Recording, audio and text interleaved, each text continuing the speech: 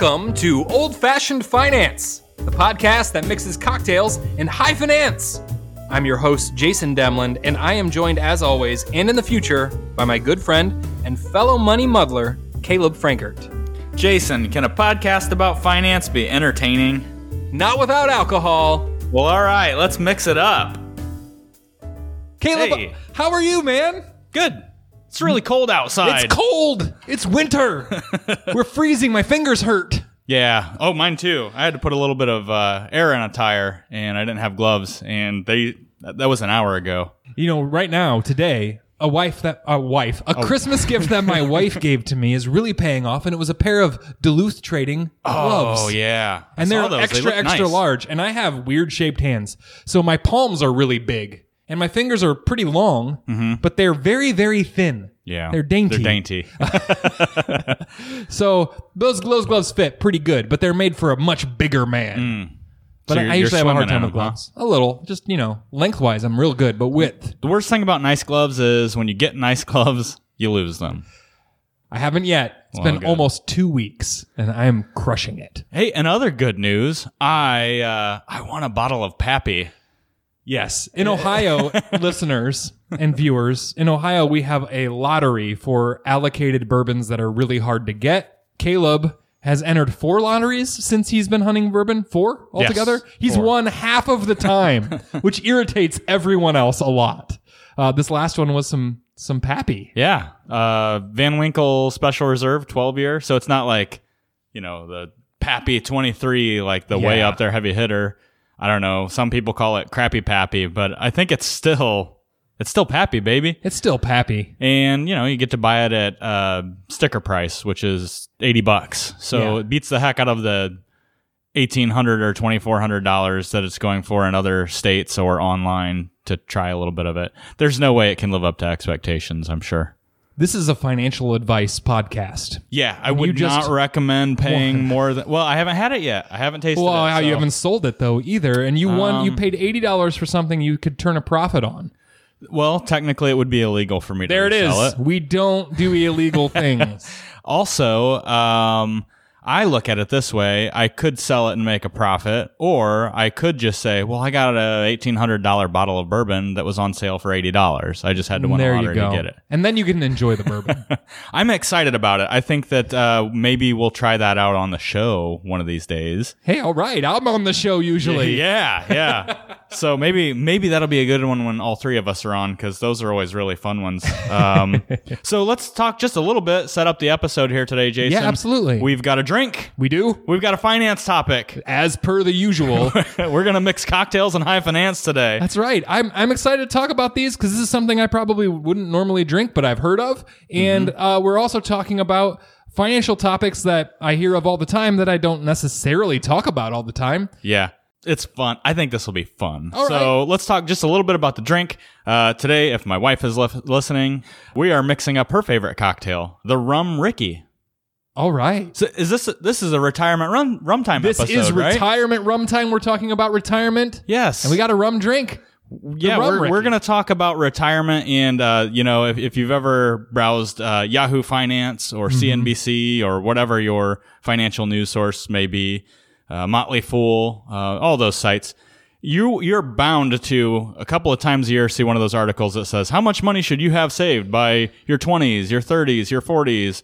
All that. There's a new iteration of it every couple Yeah. of months, and I always read it. Well, you're bound to want to know if you're on the right track. Yeah. And you're going to run into one of those kinds of articles if you ask the internet, am I doing okay? It's Yeah. going to lead you in those directions. So I think it's a great thing to talk about on this show. Yeah, the latest one that I found was from November or something. I saw it pop up on my Yahoo Finance. I read it and I go, you know what? This would be a fun topic for the podcast. We're going to talk about it, kind of talk about what we like about those kind of articles, what we don't like. Yeah. And, hopefully you don't beat yourself up too bad. Or reading if maybe you're crushing it compared might to be. these newbie goals that they have. So we'll So see. that's what we're going to do today. Why don't we get into the drink recipe, Jason? All right, let's mix it up. All right, the Rum Ricky cocktail. And I know that you've looked at this one, has some history. Oh, yeah. We haven't gotten into history on some of the more recent cocktails. been kind of holiday themed. You know, they've just been fun recipes. But this one's got some history. The Rum Ricky. Before we jump into the history part of it, let's talk about what we've got here. Well, we've got rum. Yes. And, you know, we haven't tried these yet, but what we made today is 1.5 ounces of light rum. We used just the Bacardi Superior, I think. Yeah. We have 1/2 ounce of lime juice. We've got 2 ounces of club soda. And I didn't have any lime wedges. We should have garnished this with a lime wedge.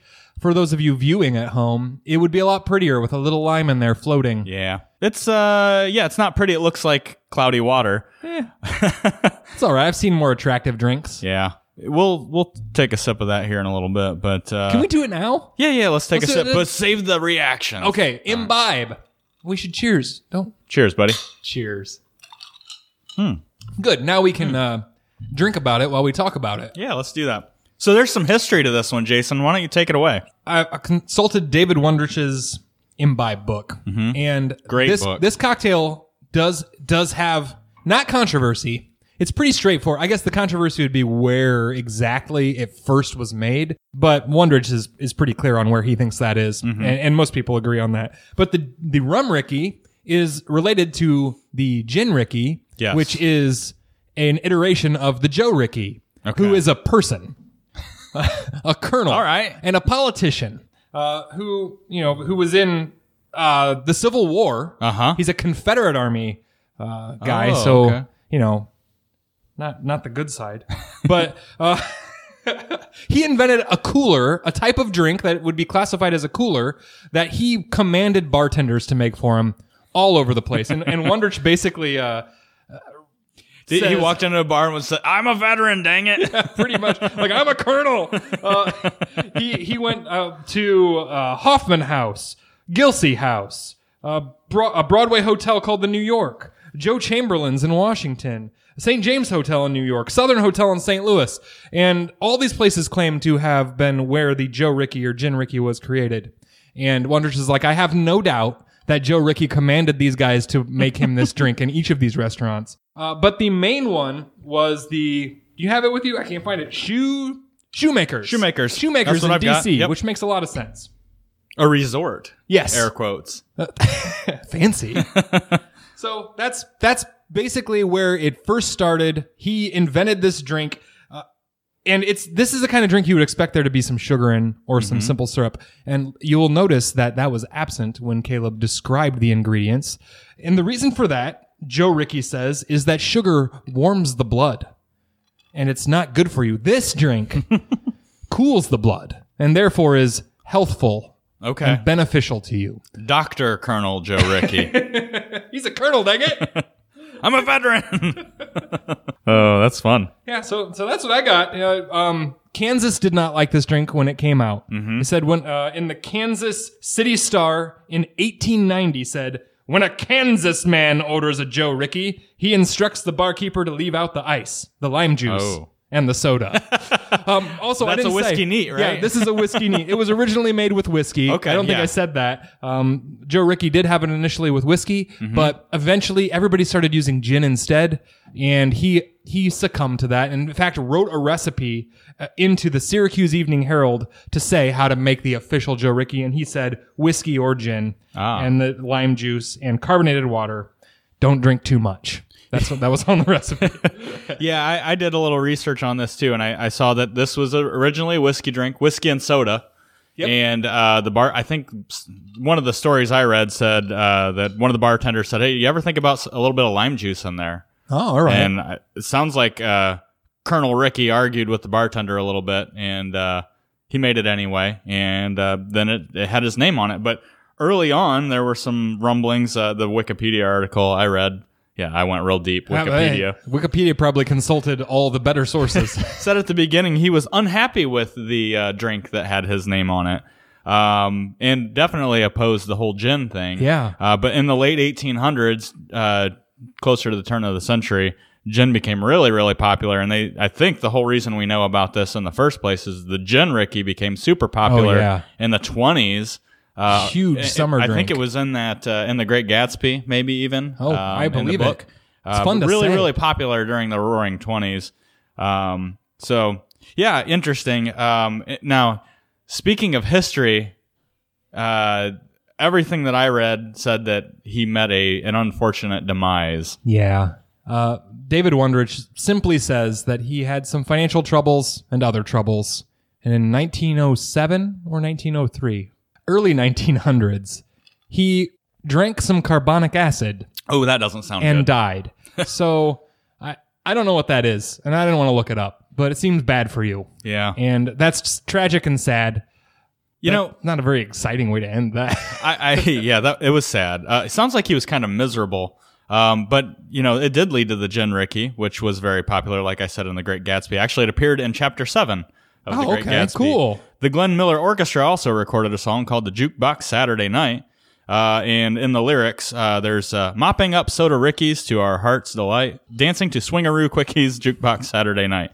So it was very popular in the roaring, swinging 20s. Swingaroo quickies. Yeah. Hey, I know it's getting time to move on to the finance topic, but the way that I came across the rum Ricky, I want to say Gin Ricky, is I actually was making mojitos quite a bit. You remember way back, I think it was maybe the first Retirement Rum Time episode we did. Yes. And I was making those during the summer, and my wife said, that's pretty good, but it's a little bit sweet. Mm-hmm. What if you take out the simple syrup? I said, okay, let's try that. She goes, I like that better. Get rid of the mint, too. And I go, well, now you're not drinking a mojito anymore. This isn't a mojito. So she goes, what am I drinking anyway? So I punched those ingredients, basically the rum, the club soda, and lime juice, and Ricky. You're drinking a Ricky of some sort. That's a Ricky. So I think that along with, moving from a whiskey Ricky to or the Joe Ricky, right. To a Gin Ricky, to a rum Ricky, you could probably do this with tequila and some other things if you wanted. Stay in the Ricky family. It's all coolers. They're coolers because there's no sugar. It's because they cool the blood, which is beneficial. Which is better for you. Better than carbonic acid, I think. So, so interesting drink. Not a lot of ingredients. I think you could take your liquor of choice, except for vodka, because vodka sucks. And make a Ricky of some sort. I don't know. Liquor of choice, lime juice, club soda. You got yourself a Ricky. I'd like to try a whiskey Ricky, Joe Ricky, after trying this. And I don't think I've had a Gin Ricky either. So we might as well do it. But what do you think about the rum Ricky, Caleb? I did have a Gin Ricky at home while I was trying this stuff out. I like the rum Ricky. I think it's pretty refreshing. And rum is one of those liquors or spirits that is really, it's very non-intrusive.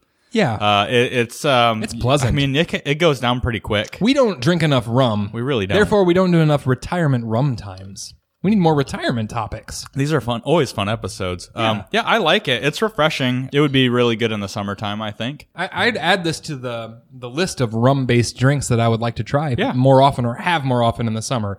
It's weird on this single-digit day with sub-zero wind chills to have. Yeah. But, it's still good. It's cool in my blood, which is making my hands very, very cold. But it's good for you, so...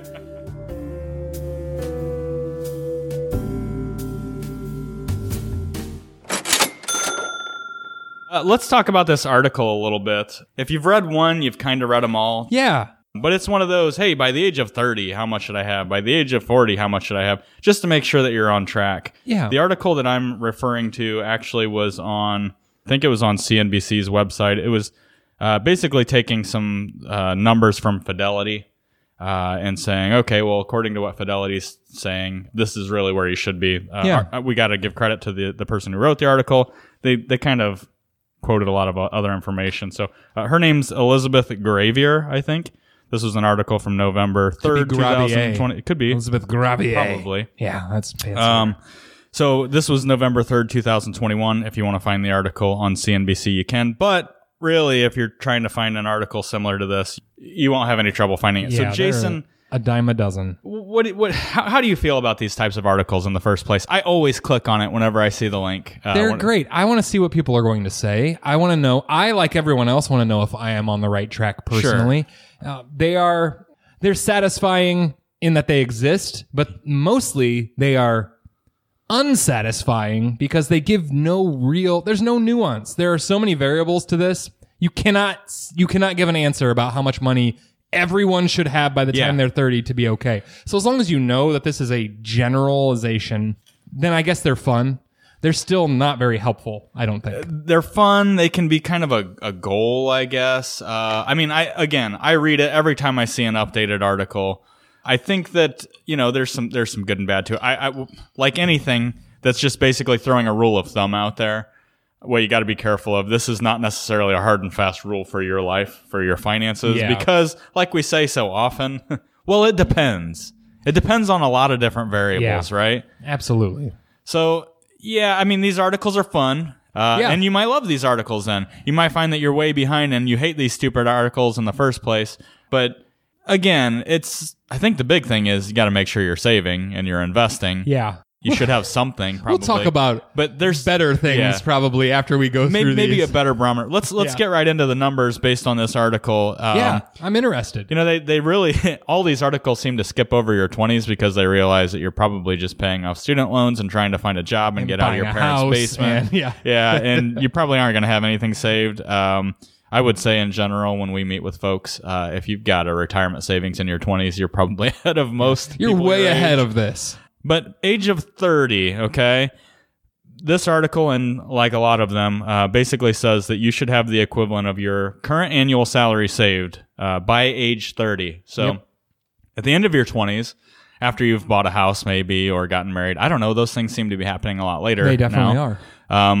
Gotten a big kid job, those types of things. You should have 1 year's worth of salary saved in a retirement account. So by... an example, if you're making $55,000 a year by age 30, they're saying you should have $55,000 saved. Sure, why not?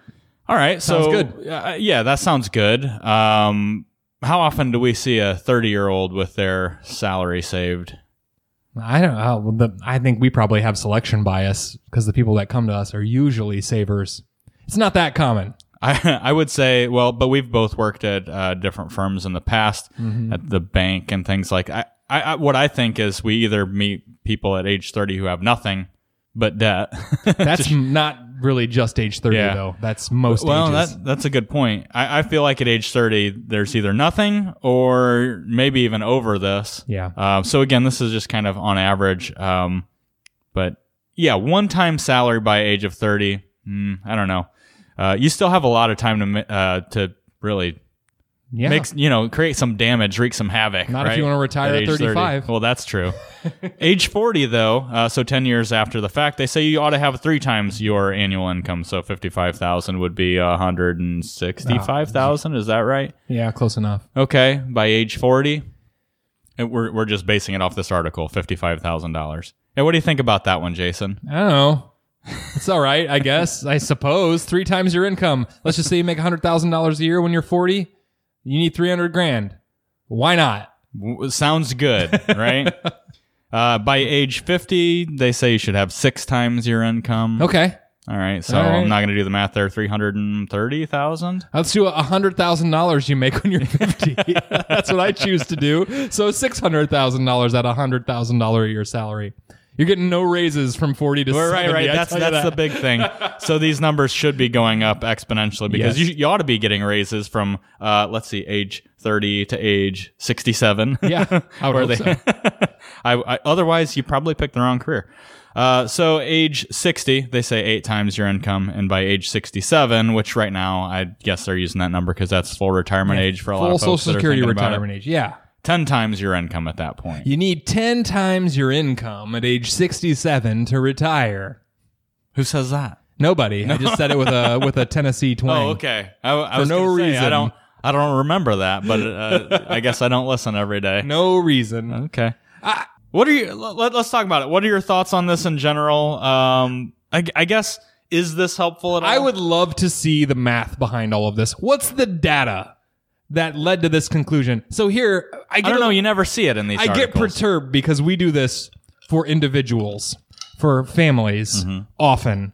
And there are so many different inputs and so many different outputs to be able to just give a guess. And it's still just a guess. Yeah. Because of the amount of variables on if you're going to have enough money to retire. Let's talk about those variables. What are some of the variables? The biggest ones are your current income, your expenses for the rest of your life, what they're going to be. You don't know that, but if we did, that would help us. And when you're going to die. Well, that's a big one. Those are huge expenses, and when you're going to die, I always joke with people, it's like, I can give you a perfect plan if I know what all of your expenses are going to be and when you're going to die. I can figure this up, and it will be pretty dang perfect. I always tell people, if you have an expiration date printed on you somewhere, this is going to be easy. Yeah. We got this. But aside from just that, it's lifestyle, what you value. How much do you want to give away? How much do you want to leave to your kids? How much do you want to spend on your house? Are you going to move? Are you going to sell your house? Like, there are too many variables to even count. Yeah. So that's why these numbers are just ridiculously useless. So I think that there can be here's where I think that there's a benefit possibly to this. It gets you thinking about things. Okay. Right? Yeah. Because how many times do we talk to folks who go, I don't know, I'm putting some money away. I hope I'm doing okay. I think I'm doing all right. I hope. So I don't they're know. like, Am I doing okay? You should have $50,000. Hold on, let me dust off this article. You just get that out like, well, you should have this much. And then it gets them going, dang, I don't have enough. That makes me think we have a friend who is doing an insane diet to get some better blood work, right? Yeah. And he's like, It's like he's cramming for a test. it is. But I was talking to him and I was like, so what's your goal? And he's like, well, I pushed my doctor, like, how many calories should I eat? And he said the doctor just got fed up and was like, you really want to know? 800. 800 is your number. Oh, the doctor told him Yeah, that? I'm like, that's a ridiculous number. And he said it just to make him start thinking, like, wow, this is a big issue. Yeah. I need to starve. basically. There's a bigger problem here. Yeah. Than just So, cutting a few things for out. that, For that reason, to get you to think about it, though I think it's a very charitable and generous thought process that gets you to think, yeah, this is helpful. Maybe there is some benefit to that because you actually think I'm ahead. But on the flip side, there's some danger there.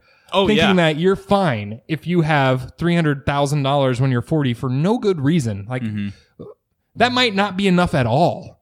The other thing is, let's say you're age 40 and you've got 3 times your income saved. You say, congratulations, I'm doing all right. Yeah. Well, the next check-in is at age 50. What do you got to do if this is set in stone? This is a rule of thumb. Yeah. But what do you got to do to get from 3 to 6 times? Like what? There's no instruction. There's no, okay, Well, now according you to need the to be rule of doing this. You need 72, to if be- you're invested in a well-diversified portfolio that's returning another 7%, in 10 years, you should be able to double your money. double. Yeah. Doesn't everybody know that? Well, okay, yeah, but what the variable we're not taking into account here is additions, Oh. right? So I'm saying they're not. I did not showing, take that They're into not. They're account. not showing the blueprint there. No, they're not. Right. In 10 years, you need to triple your money. You need to right. Yeah. And then what I think is strange is you go from age 50, 6 times your income, right, which is double what you needed at age 40, according to this, 3 times. You go 10 more years out, age 60, you ought to have 8 times. That doesn't make sense to me. The math on that doesn't make sense at all. There's probably compounding something. It seems like you ought to be able to do better than that. I think that they are rules of thumb because they're probably using the old adage of or the old thought process of income now equating income in retirement, what you'll need to spend, and then reducing it by a factor that Social Security replaces, and the average pension, all that stuff. So that they there's throw in another there. thing, another variable that we didn't talk about. There's a lot of variables we didn't talk about, but one being how do you know how much income you can generate? And we look at our clients' portfolios where we are generating income, and we know roughly how much we can reasonably in our forecasts distribute, how much income we can generate from a portfolio. But that number isn't necessarily going to be the same, 10 years down the road. We don't know. It's something that's always changing. So again, these are projections. They're rules of thumb. Some of them I don't think are very well thought out at all. Something it doesn't talk about at all in these articles is another variable that I think, especially in your 20s and 30s and 40s, how much debt you have is really important in this whole mix. I was going right? to say, so Caleb, what are the most important things to know? We've got these numbers; they're okay. Knowing your amount of debt, that should be 0. And I don't even want to put like an age on it. I want to say as soon as possible. This is ASAP retirement. as possible. Yeah, ASAP as possible. This is Michael retirement rum time. Your retirement date is fluid, especially nowadays. Lots of millennial aged people, Gen Yeah. Xers, are saying, "Why do I work until 60 or 65?" Yeah, I get it. I get Medicare at 65 or more Social Security. But what if I What if I don't wait until then to do what I really want to do? And if that's the case, you've got an earlier time horizon, you probably do need to save more. The number one place to go is zero debt. You should have zero debt. That's the best number to have. Well, this is a retirement runtime episode. Going back to one of our previous episodes, we talked about maybe 5 things you must do before retiring, and getting out of debt was the first thing that we talked about. It is. It's so much easier when you take that variable out of the mix, especially if you've got adjustable rate debt. Oh, that's horrible. Credit cards, arms on your mortgage, things like that. That's a huge variable in all of this. Yeah, I mean, if you can get to retirement with no debt, we can work with that. It comes down to budgeting at that point. Do you remember those old, I think it was ING commercials, so ING is now Voya, whatever. We don't have to talk about them. It's something else now, too. But do you remember the What's Your Number commercials? Oh, yeah. That's what these articles remind me of. Yeah. What's your number? And that was a pretty powerful ad campaign, because I can remember for years clients asking me, hey, help me figure out my number. I just need to know what to get. Lots of people do that. The Dave Ramsey group was doing the retirement quotient or whatever. You had a bunch of inputs, and then they threw you need this much money to retire. Yeah. So let's lump that in with these types of articles. Are they valuable? Sure, there's some value to it. It gets you thinking about things. What it's not taking into account, in my opinion, is behaviors. Behaviors, right? It doesn't focus on behaviors at all. What you're basically looking at is, well, how do I get to this magic number, and then retirement takes care of itself? Well, not if you're a crazy spender, not if you can't budget. Well, and even that, it's usually based on expenses that you put in. Well, I'm spending $4,000 a month right now. Right. Fine, but you know how many changes are going to happen over your lifetime, and the inflation rate on medical expenses? Yeah. Let alone other things that regular not high finance people don't necessarily always think about. You know, another thing we're not taking into account here is our self-employed folks, right? Yeah. You know, and I know I talk to a lot of folks in that space who say, hey, look, I guess I don't have a big fat 401k, but I've got this valuable business that I've built That's too. Producing income and may continue to for the rest of their lives, or that they can sell. Yeah, absolutely. Yeah. So there's a lot of things that they're not really taking into account here. Let's talk real quick. So these, maybe they're helpful. They get the conversation started. They get you thinking about things a little bit. What are some things that you think are a better barometer for really gauging where you're at? Oh, that's what I was saying. Getting out of debt is a way better barometer. Knowing your expenses is a way better barometer. Being able to actually project your expenses. Yeah. And then actually being able to calculate an expected income, which would be an expected rate of return on the assets that you have. So whether that's from selling it, whether that's from annuitizing it, whether that's from living off of dividends and interest, there's lots of different ways to do it, but you have to be able to calculate it. Yeah. So fun articles. I guess it's okay. It gets the conversation going. It should lead to a conversation with your financial planner to help make sure you're on we're track. really biased. I think you should talk to somebody who nerds out about this stuff. We would love to talk to people about this. It's what we talk about every day. It's what fun. we do. Well, Jason, I think that was fun, just like the article is fun, but it's time to close out the tab. So thanks for having a drink with us this week, folks. It's time to close out the tab. If you have a question or a topic you want addressed on the Old Fashioned Finance podcast, be sure to email us at speakeasy@oldfashionedfinance.com. We'd love to hear from you. Don't forget to share the show with someone you love or someone who needs a little money muddling themselves. You can stay up to date with all of the latest action by following us on Facebook and Instagram. Old Fashioned Finance is brought to you by Blue Jay Financial Group, that's bluejayfg.com, and produced by Podastery Studios. We've been your hosts, Jason and Caleb. Cheers. Cheers. Cheers. Cheers. Cheers.